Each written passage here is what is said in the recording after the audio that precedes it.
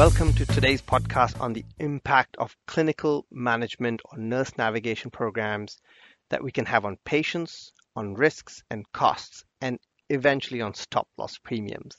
We have Casey Billington from My Nurse Navigators and John Young from Prodigy Stop Loss to share their insights. This program is brought to you by the Healthcare Administrators Association, HCAA.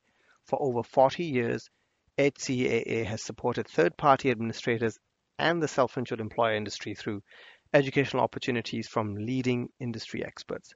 For information on joining HCAA, please visit our website hcaa.org. I'm your host, Ramesh Kumar, and I'm on a mission to bring value to the healthcare industry through improved transparency. And my goal from this podcast is to give you one aha moment that you can implement in your business, whether you're a TPA, broker, or an employer. In my day job, I run a company called Zaki Point Health that helps self-insured employers and their employees find meaning from their healthcare data and from price transparency. Please like or share this podcast on your favorite podcasting tool so we can bring together a community of like-minded professionals. Before we begin, I would like to bring you a word from our sponsors, Nokomis. Nokomis provides unique claim accountability services to payers. Nokomis' highly skilled and experienced team of reviewers, coupled with a proprietary best-in-class review engine, allow them to achieve savings of 9% or more with an appeal rate of less than 1%. Also look for Nokomis' reinsurance and employer stop-loss product coming next year. To learn more about Nokomis, visit nokomishealth.com. Today on your podcast, you will learn what is a typical cost for a small self-insured employer for their stop-loss premiums and the impact you can have on their premiums with a good nurse navigator program. And what does a good nurse navigator program look like? What does it do? How does it deliver impact? And where does it impact in terms of utilization at a patient level? And how do you ensure that you continuously get value from these kind of programs? And more a little bit about how do you know when things are working well between a nurse navigator program and a stop-loss carrier who is relying on the data to really be able to have that impact on the stop-loss premiums. And obviously what kind of data you need to share between the entities. So let's dig in. Hi, Casey and John. Really excited to have you today on Voices of Self-Funding. This topic is quite dear to me, particularly around the nurse navigation and how you help the members, but then how that kind of translates into impact on the employer. So, John, I'm also very excited to have you to bring that perspective from the stop-loss world and Casey from the world of nurse navigation, which is obviously a hot topic right now. Rather than me kind of introduce why our listeners should listen to you, why don't you tell our listeners why should they listen to you when it comes to this topic? John, why don't you start first? Well, from my perspective as stop-loss carriers, it really helps our clients impact the ongoing chronic cases, right? The high dollar month-over-month RX and treatment settings. It helps them stabilize those costs and return the employee back to work, or at least put the family unit back together. And Casey, how about you? Tell us a bit more about your background, how that relates to the topic. I think that the reason that folks need to listen to this, and that this is an important topic that you've picked, Ramesh, and I appreciate the invite, is because doing nothing with the way that healthcare is currently structured has not really helped the American employee. When you're fully insured, it's rate increase after rate increase, and it's really taking all that money out of the employer's pocketbook that frankly, they can't afford right now, especially given the inflation rate that we currently have right now, where the cost of everything has gone up exponentially. So we have to do something differently if we want a different outcome. So Casey, why don't we dig into this first? How does your nurse navigation program, case management program work? And then how does it work hand in hand with John's stop loss offering? Sure. So my company, I co-founded about 3 years ago now, and I'm a nurse by trade. I have spent my entire career in the field of solid organ transplant. Most recently, before I got into this crazy insurance world that I knew nothing about at the time, I was running the quality department for a transplant institute in Cleveland, Ohio. So I have quality background and this weird transplant background. And when you're a transplant patient and you have organ failure, you automatically get assigned a multidisciplinary care team to take care of you. When I came into this side of healthcare, I realized that that's unique to transplant. And it isn't until your organs are failing that we surround you with this multidisciplinary care team to help guide and protect you through your healthcare journey to get you successfully to transplant. Well, if it works so well, why are we only doing it for that population? So I took a lot of the methodologies and practices that we use in the transplant world and brought them into this outpatient setting and on the insurance side to really help support members better before they get to the point where they're needing dialysis or a heart transplant or something like that that's costing employers, millions of dollars a year if those hit your plan. So we use a lot of data and outreach and education to reach our members and to engage them actively and to make them more active participants in their healthcare journey. Employees and patients need to be empowered to get in the driver's seat, and if not the driver's seat, at least in the navigator seat of the car. They need to be actively participating in where they're going. If they're just a passenger, that's where they're following all the guidance of their doctor. And, the doctor said I need this surgery, and now they say I need this MRI. And you just keep going down the hall, and it's costing employers tens of thousands of dollars because people don't know any different. So effectively, your program, by bringing this coordinated kind of touch point, you are creating a balancing force for the doctors, i.e. if the doctor is over prescribing certain care or even promoting their own in-network hospital system places of care, you are creating that balancing force. Is that what I'm kind of hearing using data? Yes. And we're empowering people to ask the whys too. Ask their doctor more questions as opposed to just saying, the doctor says that you need surgery and you just go, okay, well, ask them why. Be empowered. And if you don't agree with the surgery, then you need to ask for more details or possibly get a second opinion. A recent example that we had was a member that had said that the doctor wanted to do 2 dialysis access surgeries at the same time, neither of which was going to be able to be used for 30 days. They both had the same rate of maturity. They didn't want the permanent dialysis access to be placed. The member didn't. But he said, the doctor told me I needed to. I said, well, why? He said, I don't know. That's what he told me. I said, well, did you tell him you didn't want that? He says, I didn't think I could tell him no. I said, well, you most certainly can tell him no, and you need to. If you don't agree with it and it's not what you want, then the doctor needs to provide you enough data to ensure that you understand why you need to have that second procedure done, or you ask him to only perform the one procedure. In the end, the provider couldn't give him enough information as to why he needed both procedures done at the same time. So he just had the one done. He's doing marvelously. Now we're 60 days, maybe 90 days post surgery now. And he's doing marvelously, and he only has the one access, which has matured fine. And that's the one he'll be using. So let's maybe separate the 2 topics here. One is obviously how you're using the plan and other kind of incentive structure to have the member participate in this navigation. The other point is, in that scenario, the doctor is saying 2 whatever procedures. How do you help that member to have that, because it's a critical care, to kind of question the doctor? The doctors have been known and we see them as a bastions of care, taking care for us. How do you enable this patient to actually have that conversation? What do you do? So we provide them education on the procedures that they're having. There's different academies and different societies for every division of medicine out there. And so we will provide them with some best practices that is readily published. People just don't necessarily know where to look for it. And then we prompt them with questions. And once they realize that they don't have the answers to the questions that seem rather simplistic, that they should have answers to, they are like, yeah, that's a good point. I should ask the doctor that. You know what? He didn't tell me that. I don't know why.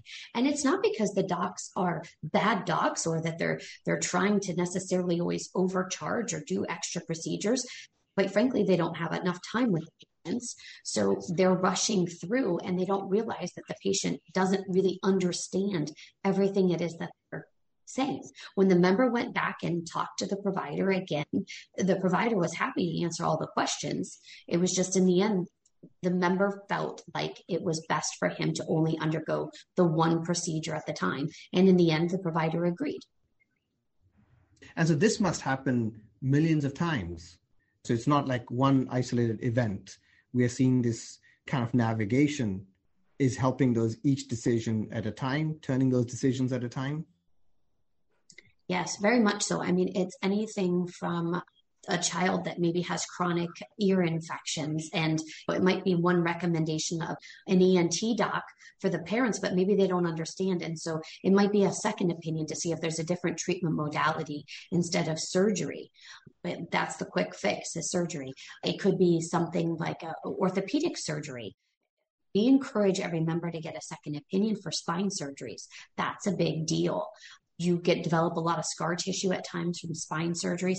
You don't want to make a mistake there. So we encourage our members to get second opinions, to know what they should be asking their doctors, how to talk to the doctor, and prepare them before they go in for their appointments. So you describe a number of these very useful scenarios, surgery related, where you are getting the second opinion. Where else are you seeing? So let's say just getting an additional MRI, do you get involved in those types of scenarios with the patient? Yeah, we help the members navigate to low cost, high quality imaging facilities where it's feasible for them. We have groups primarily up and down the East Coast, a little bit into Texas. And so some places are very rural. And so there may not be a lot of options in terms of imaging locations, but we try to help them navigate to the highest quality, lowest cost facility that is appropriate for them. So you use data as well around the cost and quality for that navigation. That's correct. There's some facilities have published data, other ones we have access to via other routes in terms of the cost of the images. But typically it's the cheapest cost is not going to be inside the hospital facility. What additional data are you using to really help that member and provide that advocacy for them? So we subscribe to two different data analytic platforms. One is strictly CMS data. The other is commercial and Medicare data that helps us determine the quality of the provider they treat certain disease states and at what volume they treat that disease state. So is this a surgeon that performs 30 spinal surgeries a quarter, or is this a surgeon that performs 140 a quarter? That's what we want to know, because if it's me, I'm going to probably aim towards the guy that's doing 140 of them a quarter. There's something to be said. We also have outcomes data. So what is their complication rate? What's their infection rate? Things like that help us determine the highest quality providers. So kind of switching into the second bigger topic around the incentive, the design, and making sure. John, I want to just bring you into this conversation. First of all, if you could tell us, what does a 250 employee life, let's say a manufacturing company in Ohio on a $100,000 individual spec level, what is the typical cost for, let's say, stop loss? And how do you incentivize, Casey or John, whoever can best answer this, incentivize the member as well? So cost and approach to incentivizing members. So from a stop loss perspective, a typical premium, depending on your enrollment, right, employee only and the demographic mix, you'd be looking on the low side, probably $475,000 a year for specific premium, and as much as $650,000 a year. The aggregate attachment point would probably be 2.8 million to 3.8, maybe even 4 million, again, depending on your demographic mix. Well, what we do as a reinsurer is we look at the vendors that the employers are attaching to, and quite frankly, in many cases, we encourage the TPAs to talk to Casey and her team and other vendors specific to controlling cost of these high dollar exposures. there are a number of things that take place in this. If we can reduce that exposure, we can buy down that rate. And I think Casey mentioned 3 to 7%, which is pretty much what we would do as well on the spec premium. So if you're thinking of $500,000 for round numbers, 7% gets to be an adult number, but not always significant. It might be to the employer, but the employee doesn't have an engagement at that level, right? So what we've done is we've encouraged new plan document language to be crafted with carrots and sticks. So a carrot might be, we're buying down your individual's deductible, your office copays, your treatment copayments, your out-of-pocket amount. Maybe it's free to you to go get this care as long as Casey and team are fully engaged and you're following the rules that they've set forth. That's significant, right? That's a great carrot. On the other side of that, there's a stick. We have some employer groups that say if you don't use these tools, you don't have benefits, or there's a financial penalty to you as the patient. Too often we've seen where a patient will just go to their doctor and their doctor will direct care. I think Casey brought up a great example, the back surgeon, 140 a quarter versus 20 or 15 a quarter. From recent personal experience, Casey's team coached me through this on my own back surgery. We had a patient a year and a half ago who wanted to use their surgeon for a transplant. The surgeon does a couple of these a year.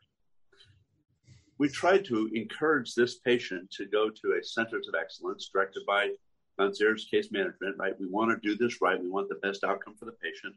Well, at the same time, we would like to have some impact on the cost of the plan. The patient chose their local physician.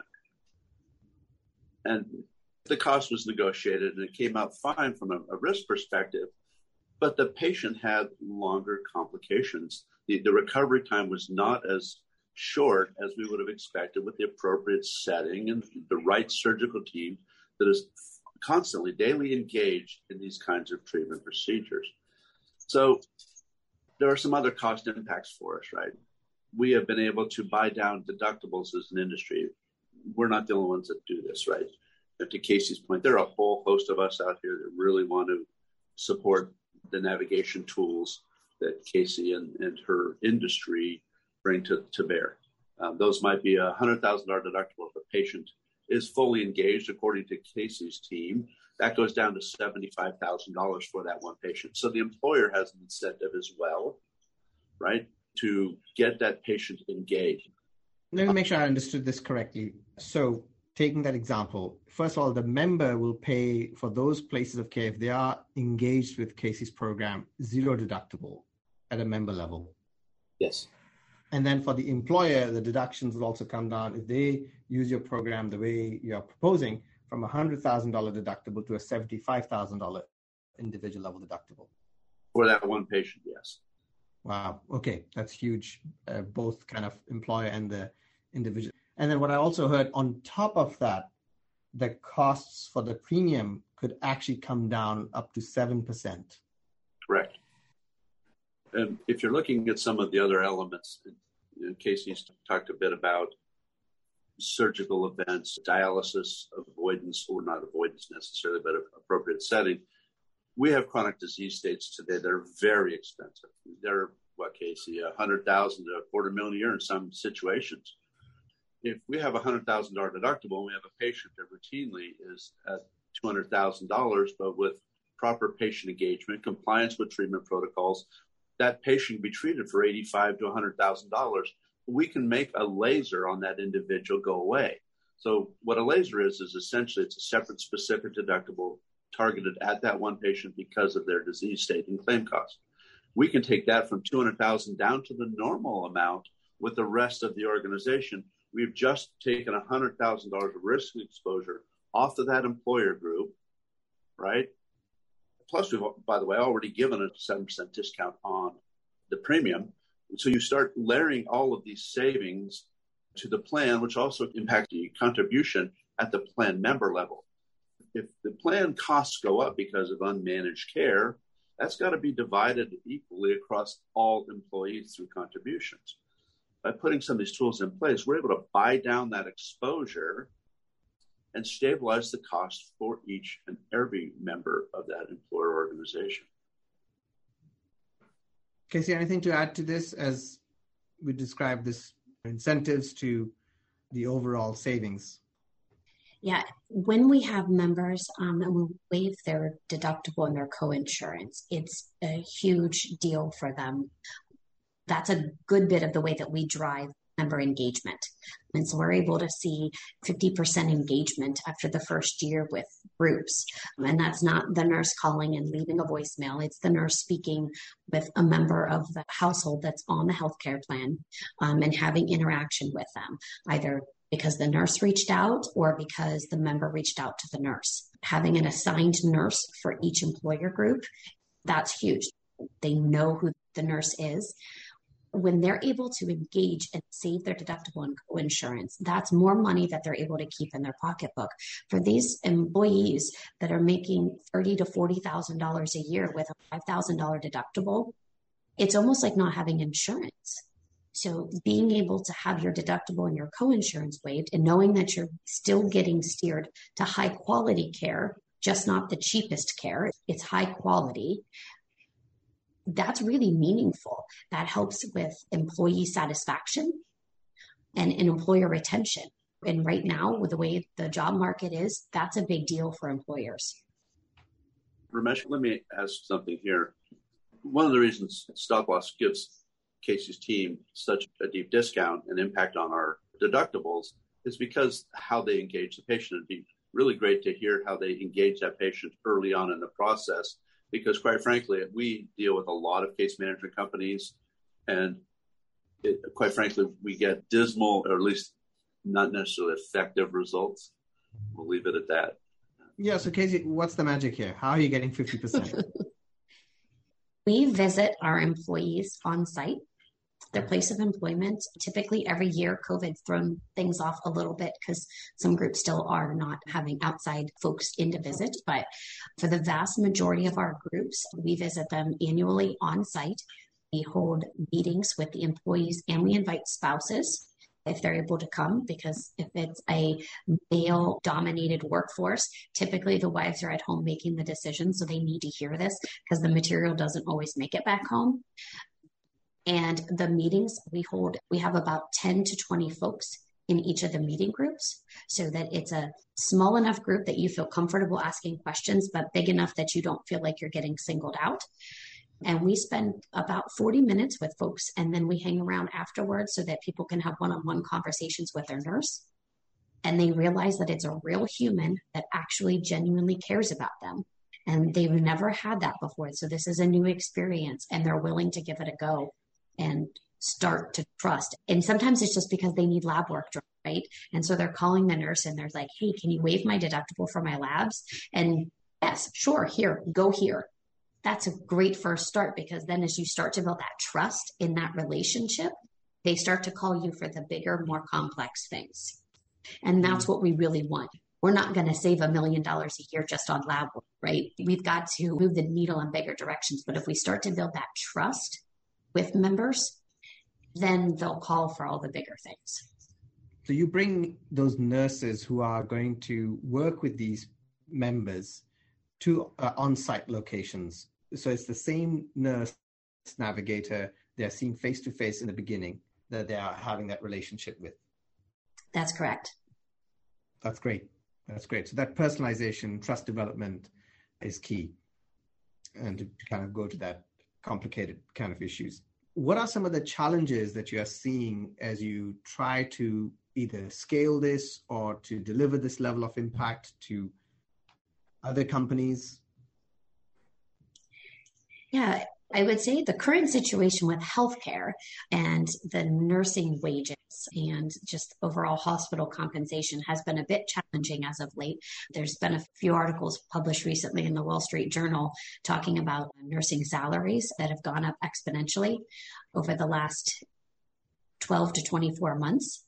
In Ohio, the average starting nursing salary, so right out of nursing school with potentially a 2-year degree, is about $65,000 a year plus benefits.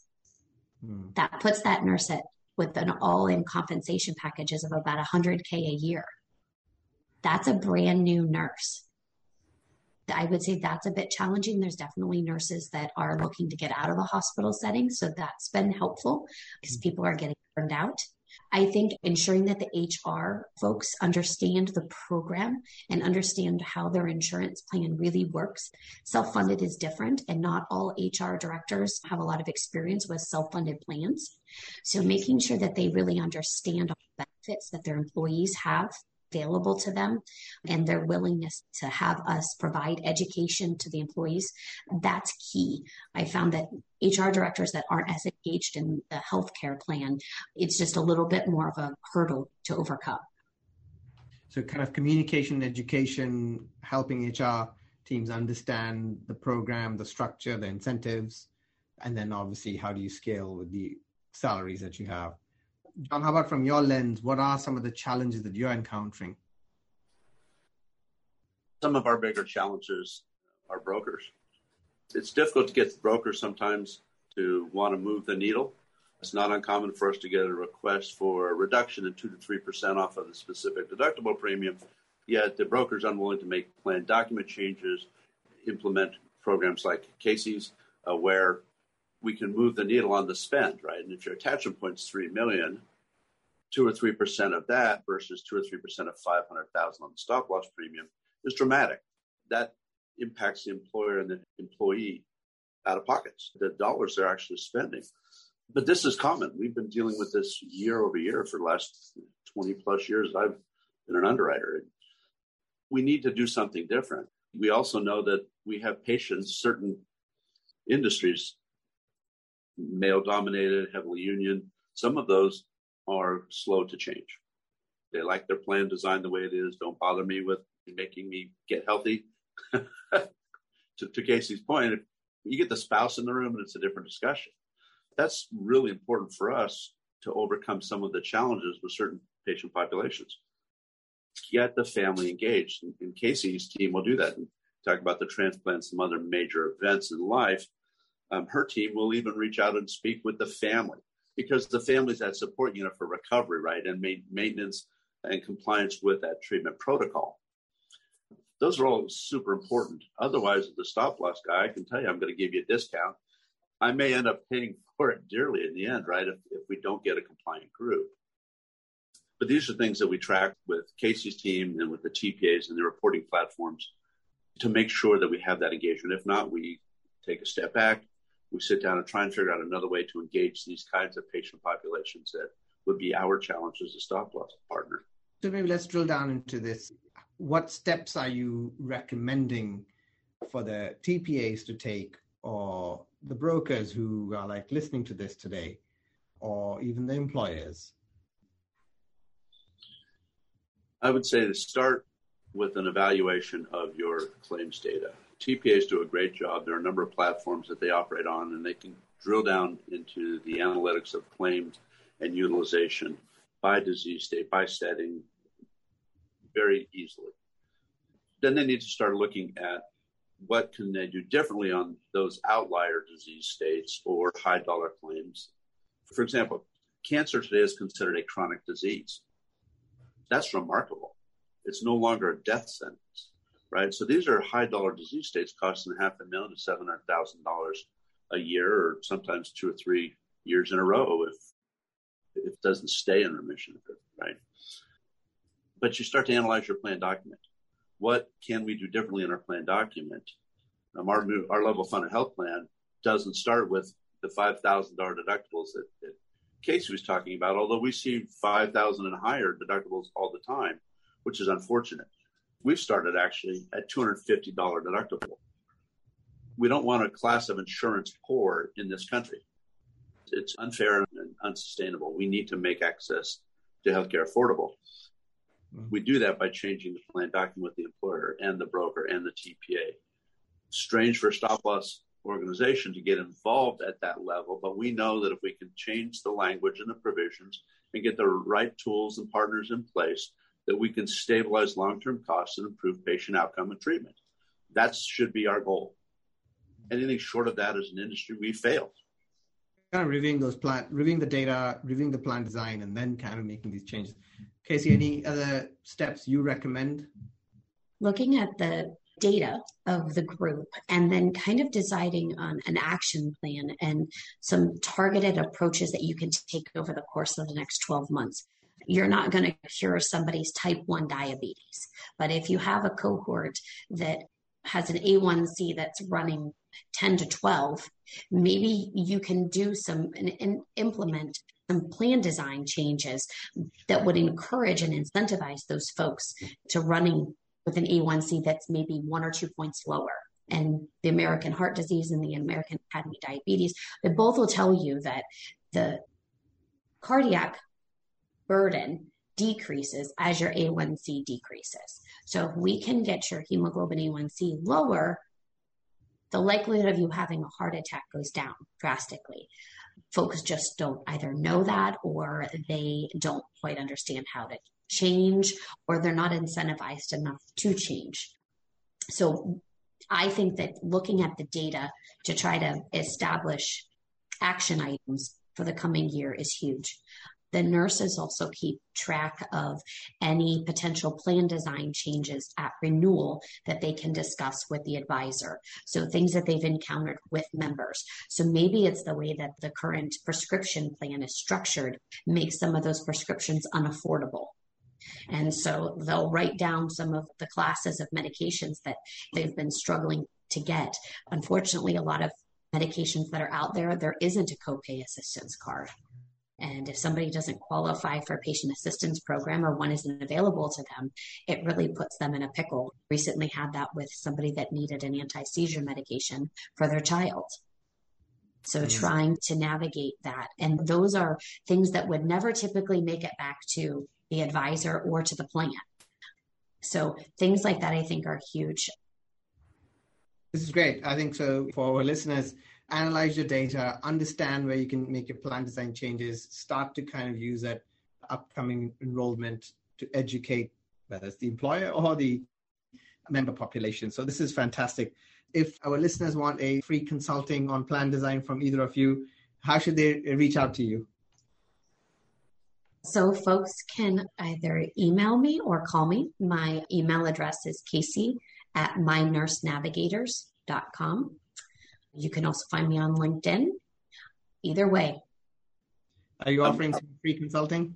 Oh, absolutely. We'd love to talk to brokers, TPAs, and employers. Just, again, moving the needle in the right direction. I can be contacted at jyoungs@prodigystoploss.com. I love this so much. I want people to reach out, right? Or again, as Casey mentioned, I can be contacted through LinkedIn as well. Wonderful. I really thank both of you for your insights. You have tremendous experience in this space. Some great nuggets of aha here. I appreciate your time. Thank you. Thank you, Ramesh. Please join again for another podcast in the series brought to you by HCAA's Voices of Self-Funding. Please like and share so we can build a community of like-minded people. And tell us about topics that we should bring to you next. Please watch your email for updates on upcoming guests. I'm your host, Ramesh Kumar of Zaki Point Health.